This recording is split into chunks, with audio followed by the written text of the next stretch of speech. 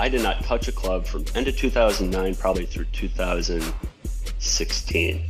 Wow. 2017. Wow. Yeah. And welcome back. Welcome aboard another Par Train. I'm one of your co-hosts, Evan Singer. I got Matt Cermak with me. What's up, Ev? It's great to be back. I tell you what, I can sense it over there, and you are fired up. I'm fired the fuck up, Cerm. All right. Wow. I don't know Look how out. you do it.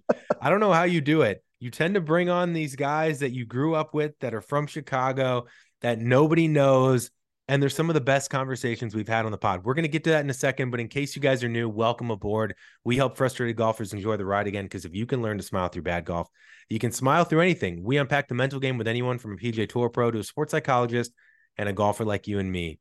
And today is no different. But first, we got to thank our friends.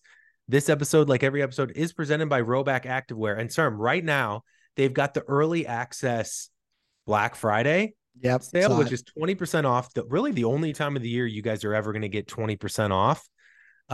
Here's what you got to do. Go to our bio on Instagram at the Par Train. Click the link in our bio. You can get 20% off. What I put on Instagram, Cerm, is my 3 favorite things, because you got to load up right now, right? Take advantage of the big sale. My favorite things right now are the crew neck sweatshirts. Love it. Because I can wear it in golf. It's amazing to dress up at any occasion. They're a little bit warmer than the hoodies, and obviously it's a little bit dressed up, but you can wear them on their own to be dressed down. So I just love the crew necks. They totally crushed it with them. By the way, they don't have the dog on the shoulder. It's a little bit more subdued at the bottom of the shirt. And so on the front, they used to do that though. So they're kind of going back a little bit. They're going back and forth. Yeah. But I like it because it's understated and you can wear it up. You can dress it up, dress it down. So the crew neck sweatshirts, I'd highly recommend. Obviously the hoodies and Q-zips and polos are a given, but the new Tradewind Performance t-shirt, it's a softer tee, similar to the crew neck. About that. Yeah. It's an amazing fit. It fits me better than Viore. And I love the shirts that are basically like a workout feel, but you can wear them in anything. So the Tradewind Performance tees, and then the new golf pants I love. Well, and last thing I'll say too is, have you seen the new Chi-Town print polo? Someone's excited. And our boy Brett, I think he snagged the Ohio polo. So shout out Brett. So these prints, these towns, the cities, they do so great. I got to get it. I mean, that Chi flag, is that sharp? Wow. It's pretty nice. I mean, for you, are you more of a Q-zip polo guy than a crew neck polo guy? Yes. Yeah, traditionally, but I do have one of the crew neck that I wore all fall golf this year. So go get Rhoback. So if you guys are listening to this around Black Friday, tap the link in our bio at the Par Train and it'll link right to the site. If you are listening to this way after Black Friday, just enter the code TRAIN and get 15% off if you haven't done it before. That's a little bit easier. All right, Cerm, you did it again. I mean, Larry Blatt, what a story. The guy's 36. Played at Ole Miss and then transferred to Illinois to play for Mike Small, one of the greatest coaches in college. Lost his passion for D1 golf, worked as a stock market trader, didn't touch a club. Let me see if I get this right. From 2009 to 2018, didn't touch a club. And now he's going pro after winning a couple tournaments, amateur tournaments. It's pretty incredible. Right. So guys, you're going to love this episode. Larry's an old friend, a guy I grew up playing with. Our families grew up playing together, competed against each other. And I've seen Larry a little bit over the last couple of years and reconnected with him and now about his journey. Cause like you said, Ev, he kind of gave up the game. Passion got reignited, won a couple of tournaments, really big amateur tournaments, and then said at 34 or 33, I'm going to turn pro. He didn't turn pro after college and try then even. So guys, this is a great talk. Larry's awesome. I've always admired Larry's. He's got a great golf swing, his work ethic, but boy, does he not dig into some really cool stuff about what's clicked around his mental game. The things he's working on with his mental coach, why he's got a leg up, he believes, on the younger generation, because look, he's 36. He's going against 22, 23-year-olds. Maybe they hit it a little farther, but I'm not going to spoil it, guys. This is an incredible look into a really, really interesting journey for Larry. And I'm so excited for him. And He talks about his Wishing him lowest all the moment. success that he can get because he's so motivated, and you're going to feel that, guys. Yeah, you're going to get fired up. He actually said he listens to our LFG episodes. This felt like an LFG episode because he fires you up. I think what's cool too is he talks about his lowest moment on the golf course. Yeah. Shooting an 87 in college.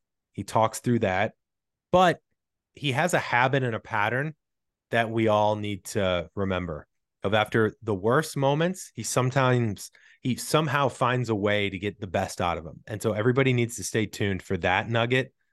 I think this was refreshing too, because so many times you hear golfers going through terrible struggles and quitting, but Larry's kind of doing the opposite.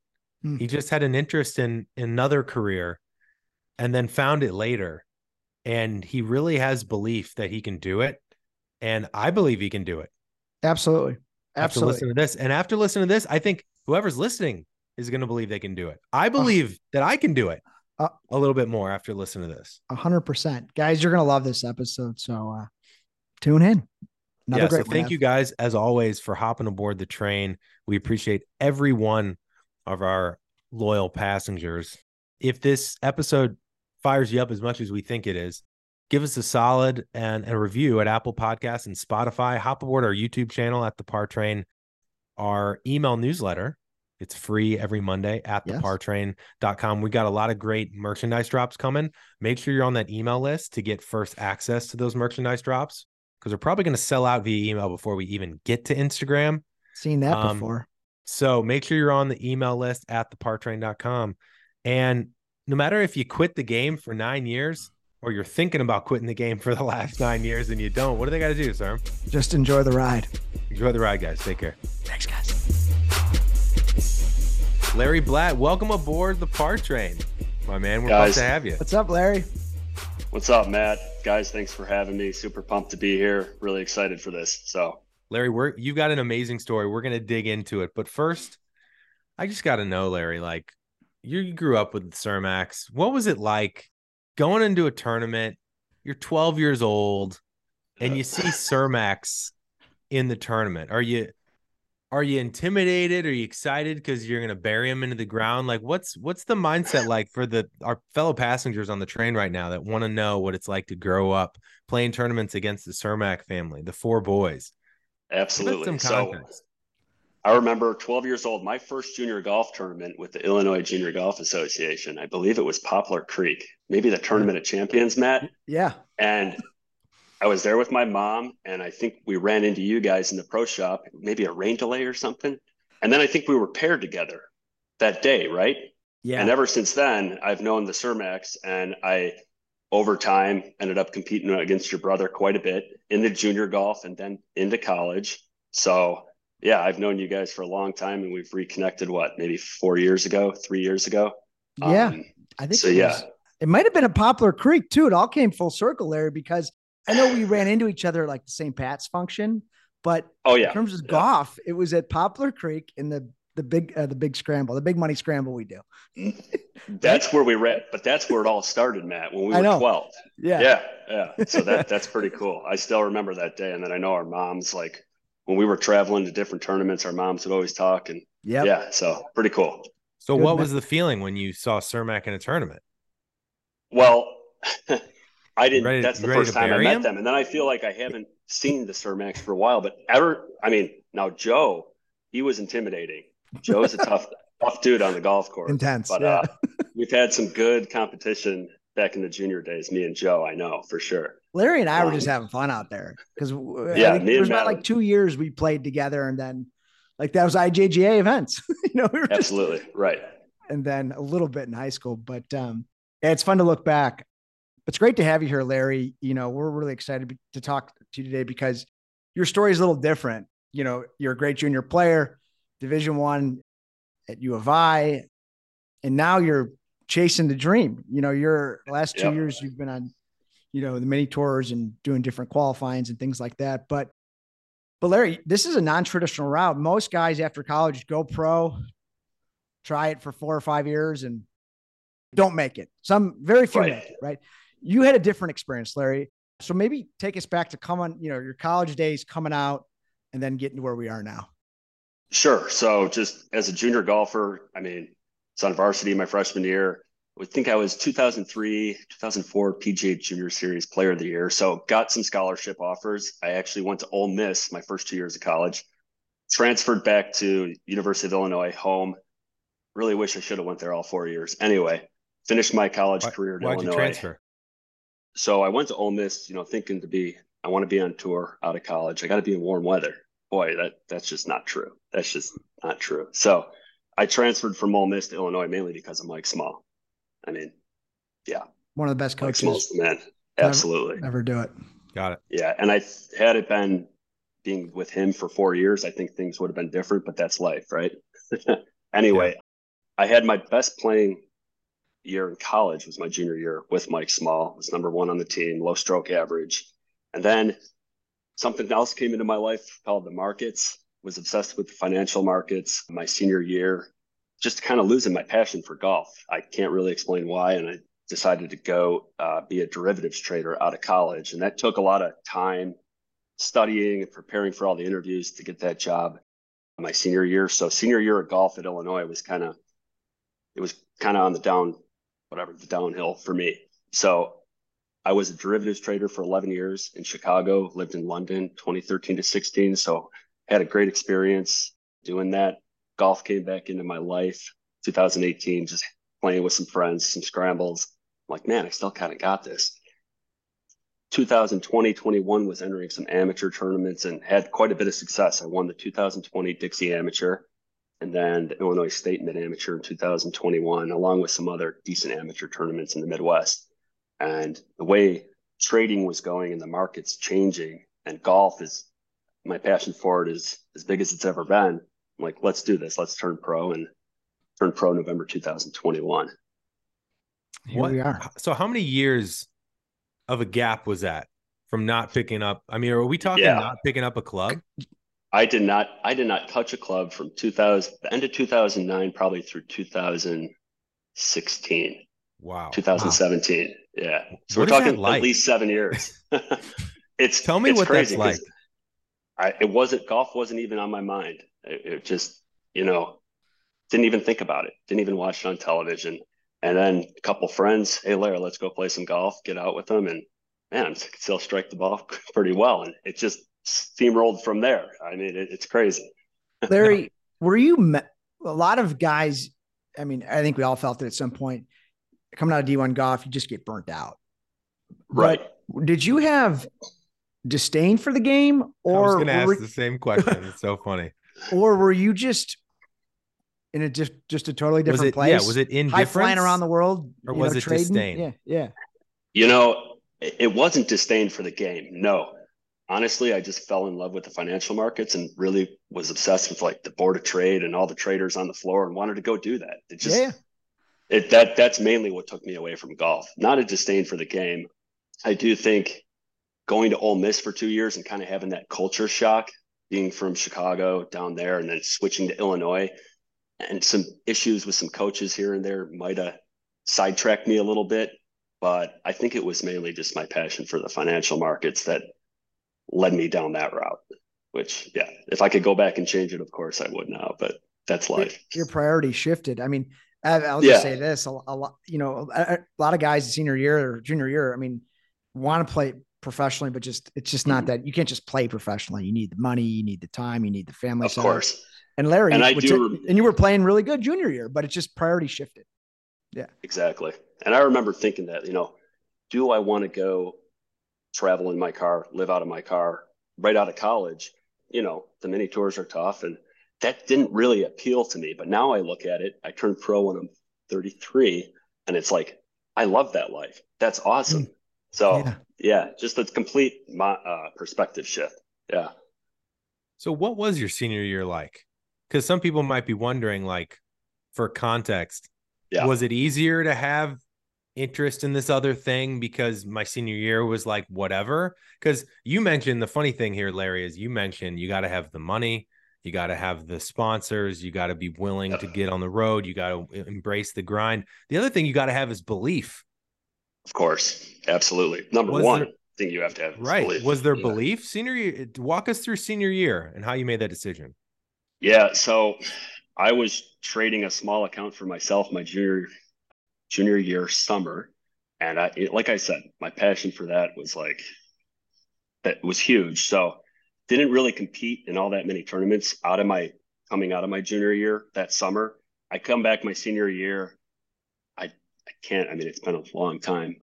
Played okay, but just, I know Mike Small could kind of tell too, like, my head wasn't in it. And I could talk to him about what I was going to do after school. And it kind of just basically by the last half of spring semester, I wasn't really even competing. So the senior year, I mean, I look back on it and it's just like, man, just one more year. I mean, at the time, I knew what I wanted to do, and golf was just taking up too much time to get Yeah. where I wanted to be. So, Yeah. Everything happens for a reason, we can say, right? Whether you believe right. that or not. And I truly believe that. Yeah. And Larry, like, here we are now, got to this point in your life where you started playing again. You started playing real well. Obviously won a couple tournaments, but I want to know, and I think our listeners want to know, what was the moment these last several years where you said, I'm going to do this? Because we have to tell ourselves, whether it was you or my brother Joe, I'm good enough. I'm good enough to take the leap, no matter where you end up. What was the moment? The moment, I know exactly what it was.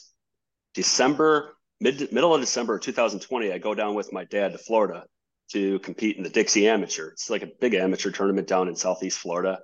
And at the time, I'm still trading and working and trying to manage that. I was actually just switching companies. So it was interesting story. Like, I was supposed to start December 1st at this new company. I get the call from the boss and he's like, you know what? Actually, you're going to start January 1st, 2021. So I was able to go play in this Dixie Amateur. I tell my dad, I'm like, Dad, let's just go win this. We're going to win this. Not really expecting to. Like, I knew I was hadn't really, it's December. I probably hadn't really played golf outside for 2 months, being in Chicago and working. Anyway, go there. By the fourth round, I shot 5 under with 9 birdies and won by 2. And I'm like, okay, this is We got that was the moment. That was the moment for sure. Yeah. Was part of the 9 birdies, right? Mm-hmm. That's what the best players do, right? And you did it. Exactly. An elite amateur level.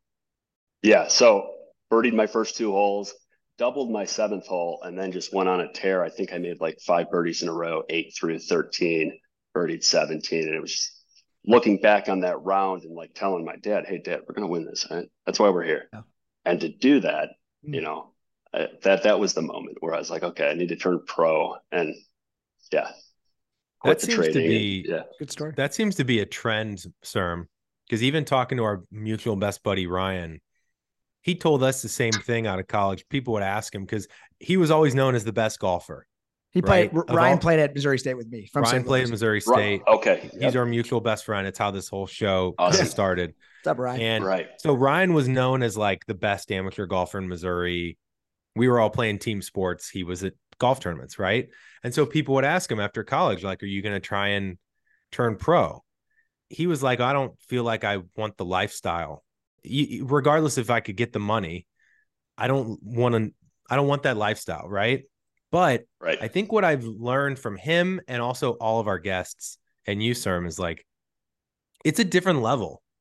To be able to shoot under par is a totally different level than being able to shoot 9 under par. And it's a certain level of swagger and belief to be able to be 3 under and want to take it to 6 versus how can I keep it at 3? It's a totally different mindset. Would you agree with that? Absolutely. The thing is, at professional golf, you got to be shooting. If you're not shooting 3 under, 4 under par consistently, what are you doing? But okay, when you're 3 under par and you start thinking, let's get this to 6, let's get this to 9. Actually, I think for me at least, it just happens, and it can just be one shot, like saving a par on my 8th hole. I remember that final round of the Dixie Amateur. That just kind of cooled me down, almost got me in the zone, and boom, 5 birdies later, I almost didn't even know what happened. Yeah. So I think it's more not pressing the issue and just if you have that self-belief, it'll eventually come. And then when it does, you've kind of stepped that stair and your career is better for it. So I think it kind of organically happens, at least in my case. Well, let me relate what you just said to mid single digit handicap is what I am. Yeah. I remember when I was playing my best golf and I was at a 5, I kind of had this belief that I'm not going to freak out because at some point I'm going to get into a rhythm and I'm going to have a good stretch.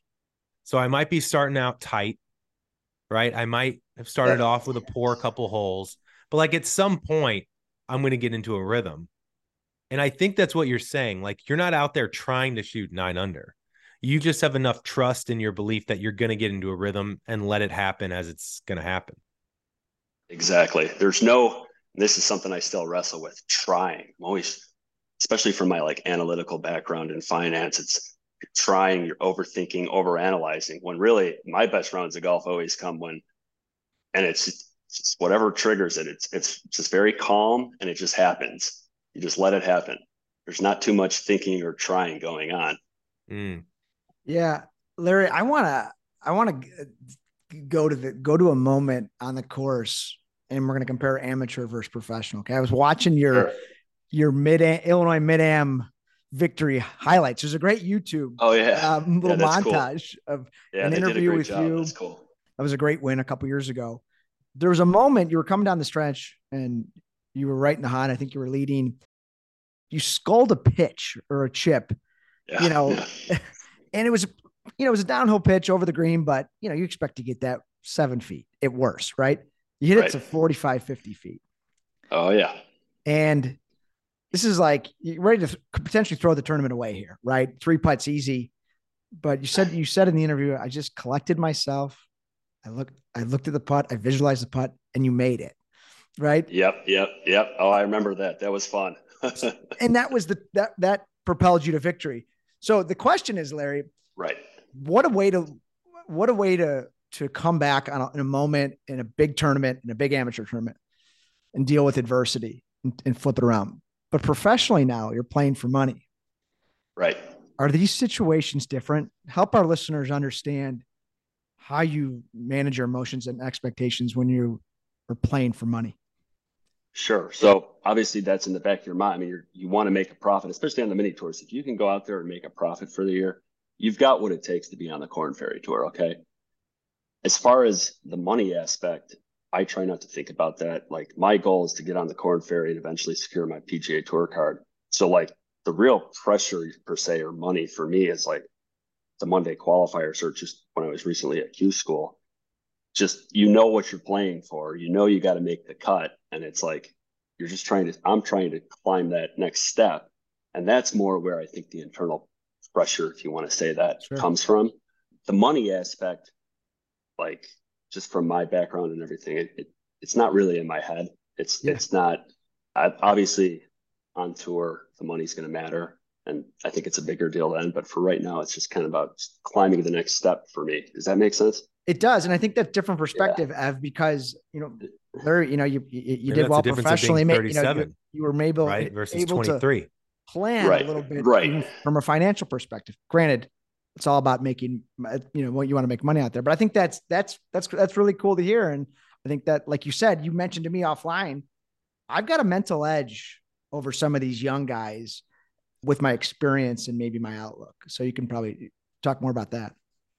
Yeah, well, I just think, when I was trading, I mean, it's such a high pressure environment and the people you're dealing with, and it's really high pressure. So when I go play competitive golf, it's like, it's different. It's a different type of pressure, but like I've been through a lot of adversity in trading and, one wrong click of the mouse costs you $100,000 and you're like, how do you come back from that? And that happens. And I look back on that, I'm like, I was able to face that adversity and get the day back on track. So I'm like, and I still feel that transfers to my golf. Like, and I've been talking with my mental coach, Morgan Wolin. I don't know if you guys know her. She's amazing. She's like, Larry, you come back, you played better with your back against the wall. Mm. When I was a pre-qualifying for Q school, I was outside the number, I believe, by 4 shots with 12 holes to play, and I birdied 6 of my last 12 to make it by 2. So maybe I'm getting sidetracked here, but No, this is great. Keep going. I'm trying to get to the mental state where I almost start a tournament feeling like I'm coming from behind, because that's when I've played my best. That happened at the Dixie Amateur.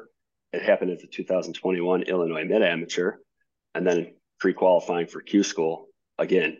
So there's something to that for me, playing almost a feeling like I'm coming from behind, my back's against the wall. I deal well in those situations. Like I thrive there. So I'm trying to get to the point where I can trick my mind almost at the start of a tournament to think like that, or just get that, the subconscious feeling that I'm coming from behind. I want to dig into this more because I want to help people figure out their own mental edge. But for a second, to the passengers on the train with us right now, stay with me because I want to go back to that Scold Chip for 1 second at the Dixie Amateur. Illinois Mid-Am. Yeah. Oh, that was at the Illinois Mid-Am. Okay. Yeah. Give people a little bit of context of where you were in the tournament, what hole you were on. I want to understand the meaning of this chip. Yeah, that's I'm glad you asked that because it's just good insight probably for your listeners. That happened on the 17th hole, the final round. I believe on the 16th hole, right before that, long par 3, one of the toughest holes on the course, 3-iron into a 15-mile-per-hour wind, hit it to 6 feet. I missed the putt. And at that point, I think I was 2 shots back of the leader who I was playing with. 17th hole, I had to punch out of the trees after my tee shot. The pin is middle right, and the green's severe back to front. And I'm in the back right on hard pan. So I really didn't have a shot. It would have been great to get it to 10 feet. But with the hard pan and just kind of the pressure of being on the 17th hole and having to do something, hit a terrible chip, scold it, rolled to the front of the green. I've got a 50-foot putt for par to even have a chance, right? Somehow I just collected myself and I'm like, okay, let's just visualize this going in and put a good stroke on it. That's all I told myself. And boom, went up to it, went through my routine, just visualized it, and it happened. And the leader at that time ended up 3-putting for bogey. Oh. So that now it's a 1-shot deficit for me going into 18. I birdie, he pars. We go to a 3-hole playoff, and I think I won by 3 strokes in that playoff. Wow. So yeah, it was a really cool moment. In a moment like, go ahead. Go ahead. I was just gonna say that last tee shot. I'm trying to put myself in your shoes, and I'm even getting a little jacked up thinking about it. Awesome. That feeling you got on the 18th tee is probably the feeling you're looking for of this. Exactly. Yeah. You know what I'm saying? Like I do. The momentum shifted. I'm 1 stroke behind. All the pressure's on him. Let's fucking go. I think that's what we're all looking for to play with, right? Evan, I tell myself that LFG, let's fucking go. Like, I'm pretty sure I told myself that on the 18th tee, like, let's fucking go, Larry. Let's do this. And I perform yes, I perform well with that type of attitude. And obviously the circumstances, like if you're 3 over par in the second round of some mini tour event, like it's hard to get that attitude going, but the closer I can get to that feeling and that LFG, like, let's fucking go, that there's something to that. For sure. The back against the wall mentality is really something, right? And I think it's the classic amateur story, or even good players, 40 on the front, 36 on the back. What happened? Like or 45, 39. I have found myself just kicking myself right in the butt on the 9th hole. Like, what are you doing? Get a hold of yourself. Focus, right? He loves saying that to himself. What are you doing? But Larry, you're talking about this. You're finding a way to do it when you warm up before the term, right? Because everybody I'm working on. Yep. And that helps you focus, right? It helps you not just be aggressive, but strategic, aggressive. My plan. I'm not losing sight of this early. Right. Exactly. It gets you. I think that attitude gets me more focused from the get-go as opposed to la-di-da-da. Let's start with a few pars and just try to make a smooth swing. Yeah. No, it's more like let's get this going from the first tee shot and let's play aggressively. Hey guys, I got something a bit unusual for you, so stay seated, keep those seatbelts fast, and we'll get you right back on track. This is a bit weird, but stay with me, all right? Tara and I were talking. Tara's reading this book right now. Tara's my wife, by the way. If you haven't listened to her episode from St. Andrews, you probably should. But she's been reading this book about mouth breathing, and I had always been really scared about this idea of taping my mouth to sleep, feeling like I'm, claustrophobic or feeling like I'm not going to be able to breathe in the night. And the thing she told me that was fascinating is your body, your nose pathway rewires when the only pathway it has is through the nose. And there's all these health benefits, right? That's not what this is about. But I tried it, okay? I tried it the last 3 nights. I taped my mouth. And the thing that this is about is my sleep performance on my Whoop has been 99%, 100%, and 100%. When I was living in Europe, it was really hard for me to get green recoveries. And the last 3 nights, I'm in the green. And I think the moral of the story is no matter what you want to try, no matter what you're testing, no matter what food you take out of your diet, no matter what exercise you add in, no matter what crazy thing you do to your sleep, the ability to the next morning see how it affected you and then be able to see that data over time, it's so valuable. I can't describe to you how valuable it is. I feel like we're so into data in golf, but in our bodies, we're not. So I'm telling you guys, the ability to get the data and immediate feedback of what's working for you in your body and also in your mind when you're stepping up to the tee box to see how much it stresses you out, it's just so much fun and so important to be able to track that and get real feedback. So go to join.whoop.com/partrain and get a free Whoop for a month. Because if you don't believe me, try it for free for a month. If you don't like it, you send it back. Okay, it's all free, 0 risk. So join.whoop.com/partrain and give yourself a free Whoop for a month. I'm telling you, you guys will love it. All right, let's get back to the show. Let me ask you this, Larry, because I always try and channel the passengers while we're interviewing people. And a lot of times what I hear from my fellow passengers in my ear is probably easy for him to say, right? It's so far, and I don't know a ton about you. This is my first time meeting you. Would you say the game came easy to you? And can you give context on when it was difficult? Because I think that's going to be a key thing maybe we dig in on is how can I feel like my back's against the wall? How can I play aggressive? How can I be offensive? How can I compete when I'm feeling so tentative over the ball and I haven't seen great results and I don't really know where the ball's going? But ironically, Larry, getting to the mindset of let's fucking go a lot of times produces better results, but a lot of times it's really hard to get there from being fearful and tentative. So maybe talk about struggles you've had and how you make that switch. Sure. So I think that's really a mental toughness. And it comes at the professional level, it really comes down to your deep belief in yourself. We're not like, to be fair, my first 2 years now, just about 2 years as being a professional, have the results been anywhere near what my goals are? No, it's been kind of difficult. But I just have such a deep belief deep down that I'm going to do this. So that keeps me going. As far as getting into that attitude to start, you almost, I mean, this is what I talk about with my mental coach. You almost kind of have to trick yourself. And however you do that is fine, but you are kind of tricking yourself into like coming from behind, like, and you just got to get that little extra pump going on the first tee. I think you kind of just have to experiment with what works for you.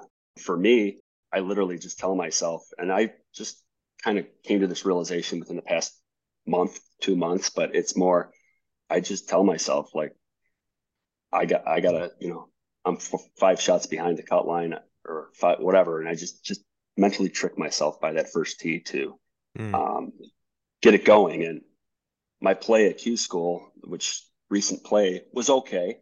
And I think it's working. So yeah, it's kind of a revelation I've had. Corn Ferry Tour Q school. Yep.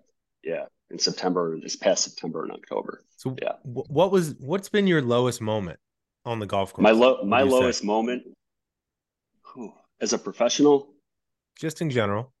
In general, well, I remember my junior year at Illinois, I think I shot 87 at Big Tens.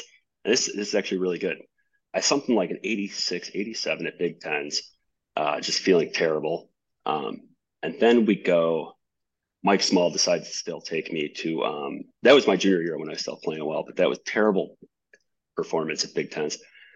regionals, NCAA regionals at Ohio State's course is in like 2 weeks from there. And I was still down from Big Tens. And Mike Small, and I still remember this, one of the best things he told me, he's like, Larry, just go out there and be a fucking athlete. Go be an athlete. Like, and that all comes down to visualizing, imagery, and just letting it happen. But those words, be an athlete, like really embracing that. And so to finish the story, ended up finishing ninth place at regionals. We've got Ricky Fowler there, Billy Horschel, all those guys. So to go from shooting 86 then and then performing that well at NCAA regionals, I thought was really cool. And it's a simple little sentence from Mike Smalls, go be an athlete. And that triggered me and got me going. Did you beat any of those guys? I'd have to look. I can't remember, to be honest. It was like Webb Simpson, a bunch of good, all the guys on tour now. Top 10 with major winners. And it's Larry, just a good example, though. It's a great example. And I think what's so important, one of the things I take away from this, especially, and I think our listeners need to as well, is like you need that swagger. You need to LFG pumped up, but that's combined with being strategic.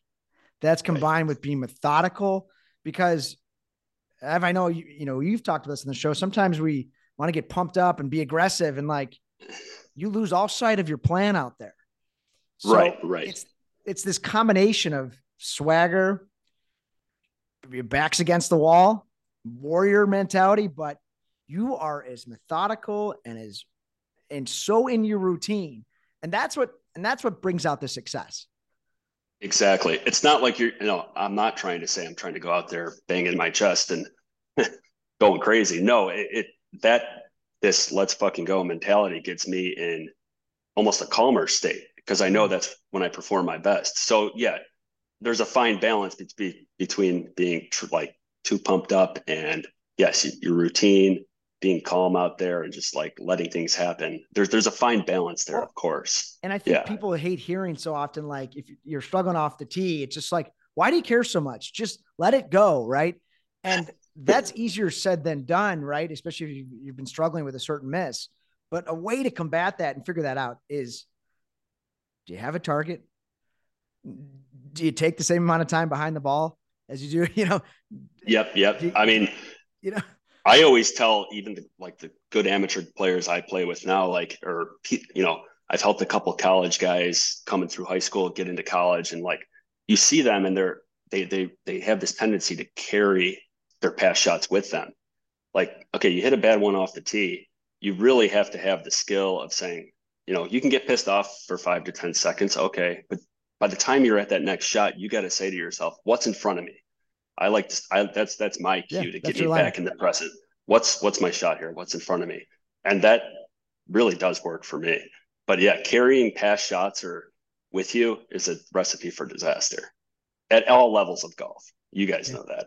Yeah, it's one of the hardest things to do. It's hard. Easier said than done, of course. How can I step into? I just did a playing lesson with Rick Sessinghaus, who's coached Colin Morikawa for 18 years. Yeah, I hit like a really almost a hosel, like 50 yards right, 5-iron. And he goes, what happened there? And I go, I think subconsciously I was still thinking about the 5-iron I fanned right 3 holes ago. Sometimes it's just there. But let me ask you this, Larry. Going back to the 87, what happened in the 87? Just, it's like a long time ago. Just the game wasn't there. And on a tough golf course, when I believe the weather was kind of difficult, man, like all of a sudden, and maybe I was mentally immature at the time too, to maybe not fight a little harder. But boy, I know you guys know too, like when you just don't have it, that's going to happen. And it just kind of snowballed into a terrible event. But it's like, okay, I go from my worst event ever up to that point in my life to one of the best in a matter of 2 weeks. And that's all mental. That was purely mental. Yeah. Right. It's so easy to get caught in the physical trap though. Yeah. Right. Exactly. And it wasn't physical. Were you trying to think swing keys and technical thoughts and trying to fix stuff out there during the 87, or did you just mail it in, or all the above? All the above. Not mailing it. I want to say I've never really played around at golf where I just mailed it in, but when it's not going your way and things are just spiraling out of control, it's tough to really stay mentally focused and, grind it out.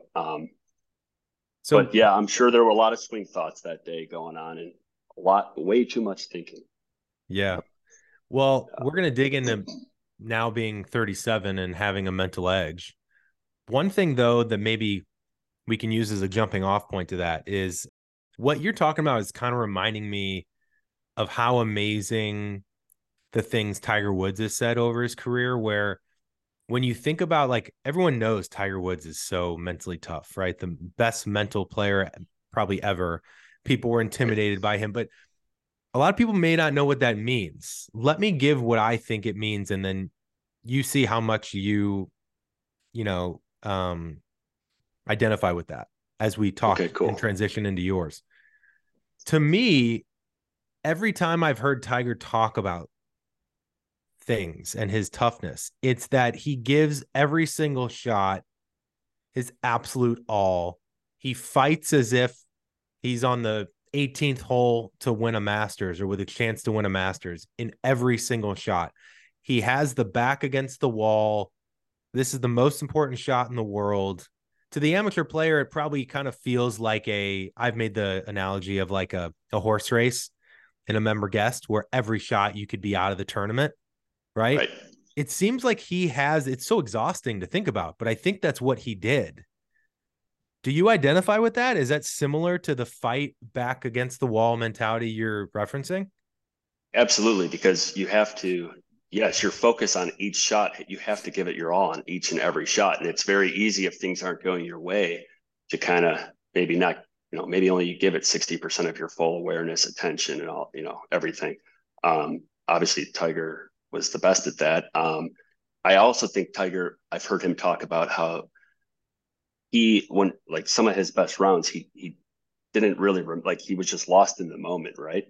Like being present and just really, that gives you that focus that you need to be able to execute your shots at 100% of your ability. That's what I was going to say next, Larry, because the back against the wall and all these things, but you got to find a way to be present, because you go snap hook that tee shot 10 seconds later, you got to get that out of your mind. That has nothing to do with this next shot, right? That's Absolutely. Under the trees, and we've got to.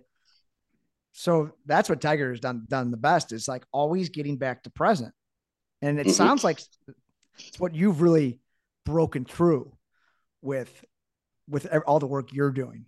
That's the hard. That's what's so hard about this game is, like you said, sometimes you're just 60% present on that next shot. Right. And that, if that happens as a professional golfer, you let that happen 2 or 3 times around, that's going to add up. So yeah, it's a big deal. The biggest thing for me, of course, just what's in front of me? What do I got right here? Like, you just have to let it go. If you want to get mad for 5 to 10 seconds, fine, but you got to let it go, man. All right, the train's going to make a quick stop. Stay seated. We'll get this train right back on track. But first, I've got an incredible idea for you guys for a gift. We're nearing Black Friday season and the holidays, and I think it's not talked about enough that subscriptions are a great gift. And I've got the perfect gift, the gift that'll make a difference in any golfer's life, but the gift that they don't always get themselves, so they don't pay attention to. It's your glove, okay? Not enough golfers are replacing their glove quick enough. So I got an idea for you. You go to redroostergolf.com/partrain, or you could just go to redroostergolf.com. Sign up for a subscription for yourself, for a friend, for a family member. I think it's like $20 a month or something. Get yourself a new glove. You can set the frequency. You can pause it at any time. And boom, someone gets a new glove every month or every couple months without expecting it. It's an amazing surprise. The gloves are the best in the game. And get yourself a Partrain glove. We still got some left. A little Enjoy the Ride with a super clean green logo. You can get that at redroostergolf.com/partrain. And if you enter the code TRAIN, you can get 20% off. So all good things. You get it for a discount. You surprise your friends and family with it, or you get it for yourself. So redroostergolf.com/partrain for the Partrain glove, or sign up for a subscription. All right, let's get back to the show. You know what I just realized, Herm? I don't think we've ever talked about this before, but we've always heard about stay present, the next shot's the most important shot. But I think what I just realized in this moment is that shot's a shot fight. I think that has to come with belief, because it's really easy when you play your worst golf. And I can empathize with this. Maybe anyone. I played the worst golf of my life this last year. I think when you don't have self-belief and you're so in the negative, that it's really easy to rush. It's really easy to get over with. It's really easy to not focus. But when you're starting to hit it good and you're starting to have some belief, I think focus on the next shot and that fight comes easier. So I think you're right, Larry. I think you have to almost convince yourself and trick yourself into thinking like, I don't care what I've done up to this point. That probably has something to do with the fact that I haven't focused, I haven't fought, I haven't stayed in it, I haven't thought about what I needed to do. Like all of that stuff that's hard to do when you're struggling is the fight that we're talking about. You don't need to be hitting it good to have the fight. I think you arguably need Absolutely the fight not. more when you're not hitting it good. All right. Keep that fight going. Yes, it comes from that deep belief. And if you're a 10 handicap out there, what are your goals? And you have to have that. If you want to get down to a 4-3 handicap, you have to have that belief that you can do it. And if you're putting in the work, you're going to know deep down that fight is going to take care of itself, right? You're going to have that inner strength to keep going. The biggest thing though is just you got to let bad shots go. You just got to let it go, and you got to move on to what's in front of you. So I know I'm repeating myself. Well, Larry, I actually have a question about what you just said about, because we want to talk about an 8 handicap trying to get to a 4 handicap. I do want to talk about that. But this conversation has made me think about, when you're not playing well, it's so easy to say by the 12th or 13th hole, it's just not my day, right? You made some good swings, but you got some bad bounces, couple of lip outs, and you just can't do that. Now, when you finish the round, you look back and you gave everything you got and you were present, you fought, maybe it just wasn't my day. But when you're in it, when you're in the round, that you can't say those words. You just can't. Right. No, because what if you're having a bad round through 13 holes, but what if something clicks in those last 5 holes and say you birdie 3 of your last 5, and then you take that to your next round or your next competition? That's how you get better. You get better through the adversity and the tough rounds. And then when you're having that tough day and you come back from it in that round, I don't think there's a better feeling. And then you can take that going forward. So that's huge. And that's why you got to be mentally tough and have that fight, even when it's not going your way. Yeah. Yeah. It kind of reminds me of, I was joking with Serm. I had maybe my worst round of the year maybe a week ago. And I think it was on the 13th or 14th hole at Rustic Canyon. This really probably my favorite course in Los Angeles public. And I came this far away from hole in one. And it was just a freaking laser 8-iron zipped back and almost went in. And it just reminded me that like that moment can happen at any time. None of us have ever had, even your 87, Larry, at Big Tens. Yeah. I bet you hit an incredible shot that day. It won. I'm sure there was. I can't remember. But yeah. it's we're talking, what is it, 17 years ago? Yeah. So, but even our worst rounds, we usually have a moment, right? And then I think that's what we have to take away. So let me ask you this, Larry. You're 37. Are you 37 or 36? 36. Come on, don't be aging him, Ev. You know what? That's Serm's fault. Serm knows he put it in the document and he set me up for failure. We're all the same age. He's a young buck, 36. 36. Yeah, 36 is a great number. I'm 36 as well. Although it's weird to say. 36 is a weird number to say. I feel weird about 36. So, Okay, Serm's 35, whatever. All right. So you're 36. You made the call. Last 2 years, you went pro. Help articulate the mental edge that you have against the young bucks on the mini tours, trying to gain status to the Korn Ferry and then above? Is it simply because I think one of the hardest things about being a pro, we've interviewed so many different pros on this show, is it's almost impossible to not be rooted in results when your livelihood is upon every swing. Is you having a successful career in finance and I'm sure giving yourself some runway to go after and chase this dream. Is that where the toughness comes from, or is it in other areas? I think it absolutely comes from that knowing, what's out there outside of professional golf. Like, do I want to go sit in front of computer screens for 13 hours a day anymore? No, like I know what else is out there. And it's like, I get to try to reach my dreams doing this. Like that, like I know what else is out there. Where as opposed to you come straight out of college, you're playing and you're really, you're obsessed with your results and that's your livelihood. And if you start to associate, well, golf, I am what I produce on the golf course. Like I know that that's not how, I don't think like that because I've learned a lot of mental toughness skills from trading and dealing with adversity and just knowing like, what else is out there outside of professional golf. Like it's not everything. I'm able to separate the two. And I think, does that make sense? Yeah. I mean, that, No, I think that's great, Larry, but I'll dig in a little deeper. I want to know how do you set goals and how do you judge yourself against these goals now that you're, a professional? Talk about that, because amateur players are always looking for that jump, right? How to get to that 12 to a 9. And then I think the very interesting jump is the 7 to like a 2. And that's what I'm going for.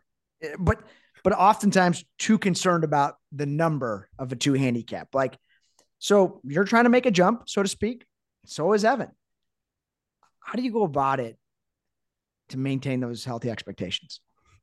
Sure. I mean, for me, my goal is to win on the PGA Tour, and that might sound very lofty, but I think you have to have like a dream or a lofty goal to set your course. Now, day to day, like I'm not a big like goal setter week to week. And of course, I want to be on the Corn Ferry Tour and do all that, but it's like I know ultimately where I want to be, and that I'm able to, then work backwards from that, and just that's my overarching goal, and like that's what motivates me. I want to reach my dreams. I want to, help other people through reaching my dreams, and that's what keeps me going.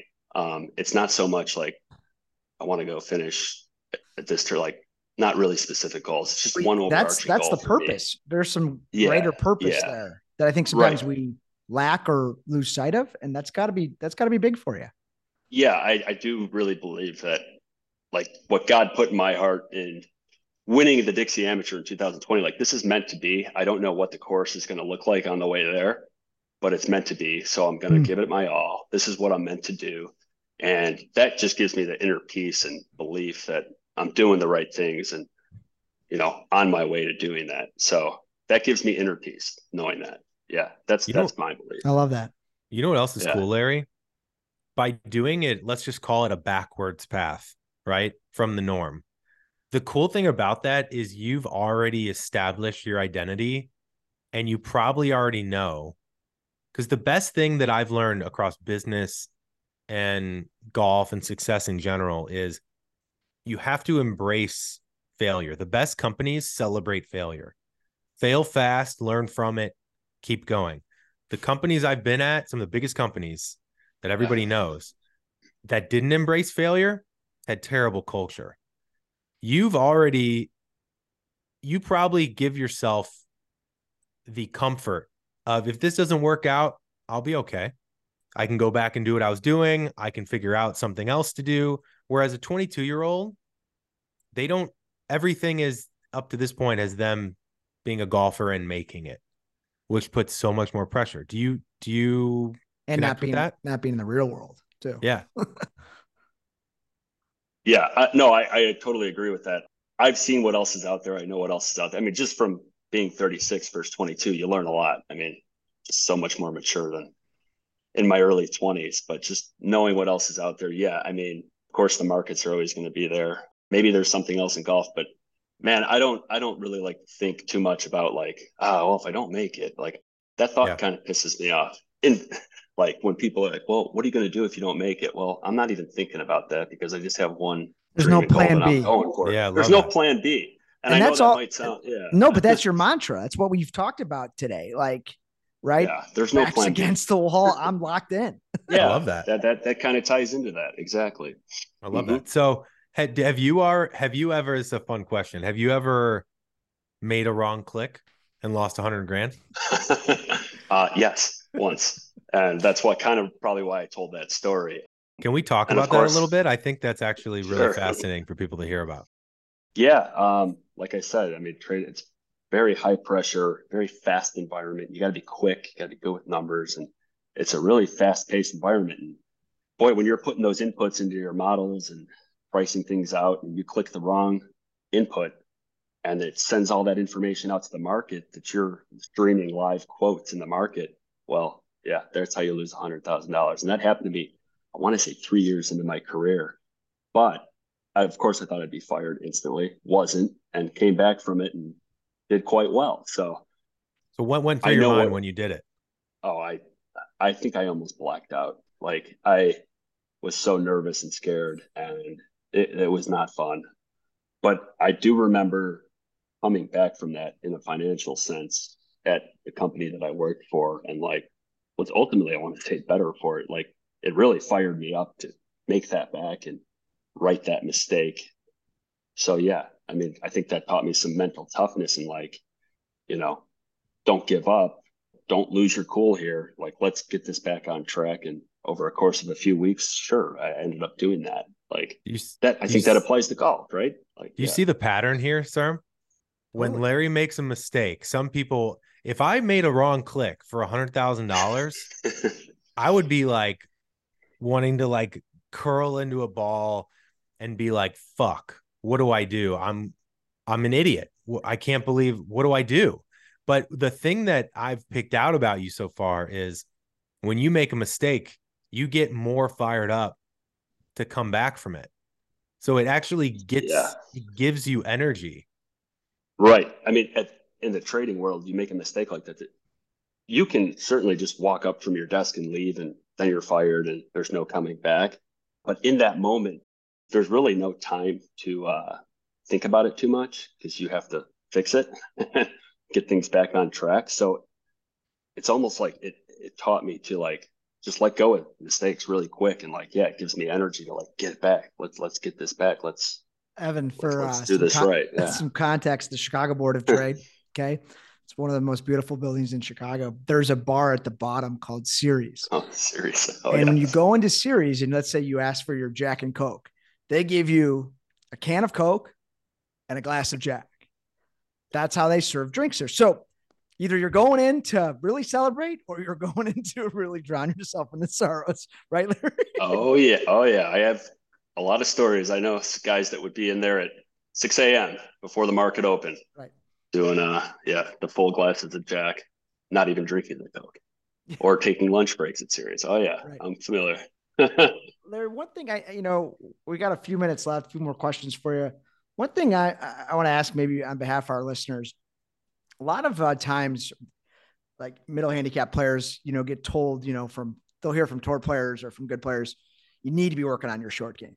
You're not, and it's kind of a classic story, spending too much time at the range, not enough time with your short game. But let's dig a little deeper. What would you say to those players specifically about their short game, Larry, where, maybe pick out an area, wedge play, pitching, chipping, putting, or what's something that's really kind of maybe clicked for you Sure. and all the work you've And done? how to do it, how to Yeah. practice that area. Oh, that of course. I would say, I mean, Mike Small would always say too, it doesn't matter how good you hit it. Can you chip and putt? Can you chip and putt? Yep. Chipping and putting. I would say you're chipping, not flop shots, not bunker shots, just chipping. Can you get it within that 3 foot circle per se? Can't, get your up and down percentages up. That's the low hanging fruit. And then putts from 3 to 10 feet. You can't practice enough of that. You just can't. That's my 2 cents there. You can't spend enough time around the greens. You just can't. Well, So our coach yeah. usually made us end practice with having to chip 4 in and get 50 up and downs or something. That always Right. kind of brought the fight out in players. You couldn't go home if you didn't do it. Is that what maybe you would say to like some amateurs? Absolutely. So as far as Evan, and you said, how do you practice correctly? Sitting there with a shag bag and hitting the same shot 50 times in a row isn't going to get you better. You have to create a game for yourself. One game I like to play, like if I'm on my own, just play a 9-hole match where I have to, just an up and down, simple chips or whatever. For 9 holes, I have to shoot 2 under par before I can leave. I mean, and you'd be surprised once you get to that seventh hole and you're one under, like there's some pressure there, and that translates to competition. So just being mindful of your practice and taking your time, not rushing ball, clanking over ball, hitting to the same target, switch up your targets, try different shots with different clubs, but you got to have some type of competition going on with your practice if you ultimately want to get better, I think. I love it. And just so I'm clear, are you saying it's not how many balls you hit? It's not how many balls you chip or putt. I mean, you really have to, each shot, each putt should matter. Yeah. You need to that's how you learn. Practice is learning, right? Like, if you're out there just not learning, well, you're probably just wasting your time. Is the 2 under specifically a short game, or is that you playing 9 holes? No, just a short game. So what's the par on like talk me through that? You're chipping for birdie and putting for par, right? Yeah, it's just a simple up and down, 15-yard chip from the fairway. Get it there, make the putt, you're even par. If you hold the chip, you're 1 under. Sometimes I'll take a really tough shot, try to make something like your third shot on a par 5, 30 yards out from the rough to a tight pin. Maybe that's birdie if I hit that up and down. Maybe 1 or 2 of those within the game. Got it. So you need to make some to move on and win. Yeah. If you're going to do easy chips, yes, then you need to. Yes. You can do it any way you want. Yeah. I remember Larry and Ev when I was a kid, like when the green was all to myself late in the evening, we were practicing, was grab the 56, grab the putter, not placing, and then hit your chip, hit your pitch, and then bring your clubs, mark your ball, go through your routine. Right. And but that's what you're digging into is like, you need to simulate exactly what it would be like playing in a Korn Ferry qualifier. Right. Like exactly. Yeah. Very, very well said. I mean, going through your routine, making it game-like you're on the course is so important. It's tough to do in practice, but if you want to get better, that's the way you got to treat it. Absolutely. So Larry, this has been great. I know we're almost at time. Let's maybe end with this, or maybe we got one more after this, is you probably played with a ton of amateurs over the years. Beyond the short game, that's a given.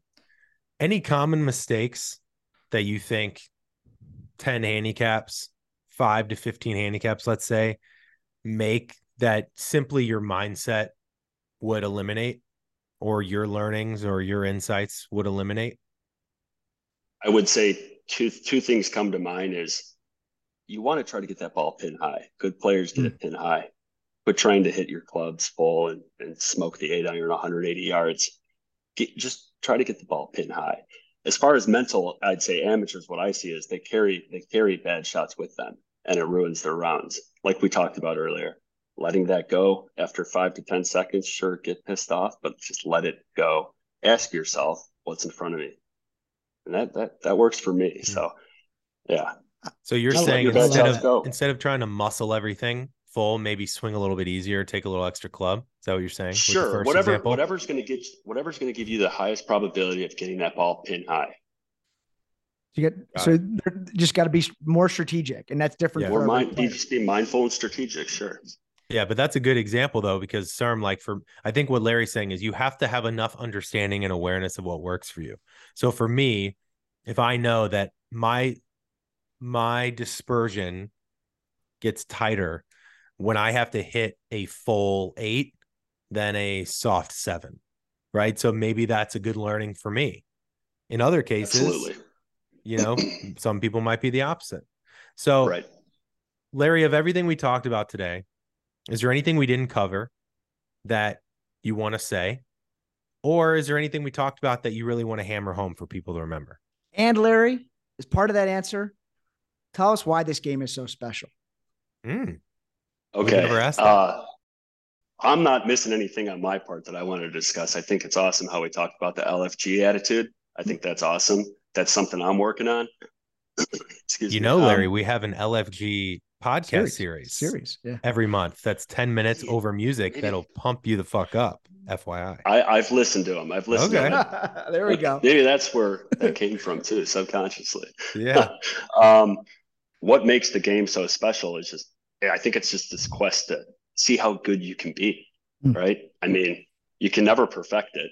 but just whether you want to win your club championship or win on the PGA Tour, I mean, at every level, it's just how good can I be? And I think that goes on your entire life. So, yeah, and just learning about yourself out there, how about your own mental toughness and your own weaknesses and just trying to get better at that. I mean, it's just amazing. I'm pretty fired up right now, sir. Are you fired up? Very fired up. LFG. Yeah. Larry, this has been amazing. But Larry, you know what's great about that? Break this down. So many of us get caught up in the what if on the negative. Yeah. What if I miss it? What's going to happen if I embarrass myself? But what you're saying is, what if it all goes right? It's what you just said is one of the most valuable switches to go from fear to possibility. Right. And exactly. I think you just spoke to. Yeah. I mean, what are people going to judge you from a bad shot? Maybe for 2 seconds. They're involved in their own game. They don't really care that much. Like you're not that important. So like, don't let your ego, take over and say, "Oh man, he's saying that about my swing." Or like, no, just let it go. Love it. Well, where can people find you, Larry? Where can people find me? I'm on Instagram, Larry Blatt, L Blatt 12. Yeah, I'm just Instagram and Facebook. L Blatt 12. Yeah, LBLATT 12. And Larry, and tell us maybe before you sign off your upcoming schedule of tournaments and where we should be looking out for you, what you're going to be doing. Yeah, so I obviously missed at Q School at first stage by 7 shots. So the goal is to get on the Korn Ferry.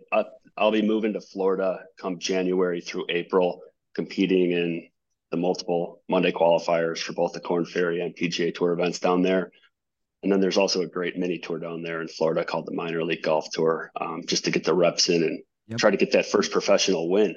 That's where I'll be. So, yeah. And then just trying to get to the Korn Ferry. Love it. Well, your back's against the wall, Larry. Yeah. So that's I'm embracing that attitude. And I think there's something to that. Yeah. So awesome. Well, thanks for hopping aboard today. I think people are going to get a lot out of this. Okay, great. I hope so. Guys, thanks for having me. This is awesome. Really appreciate it. Great to see you, Larry. Yeah, it was fun. All right, guys. Take care.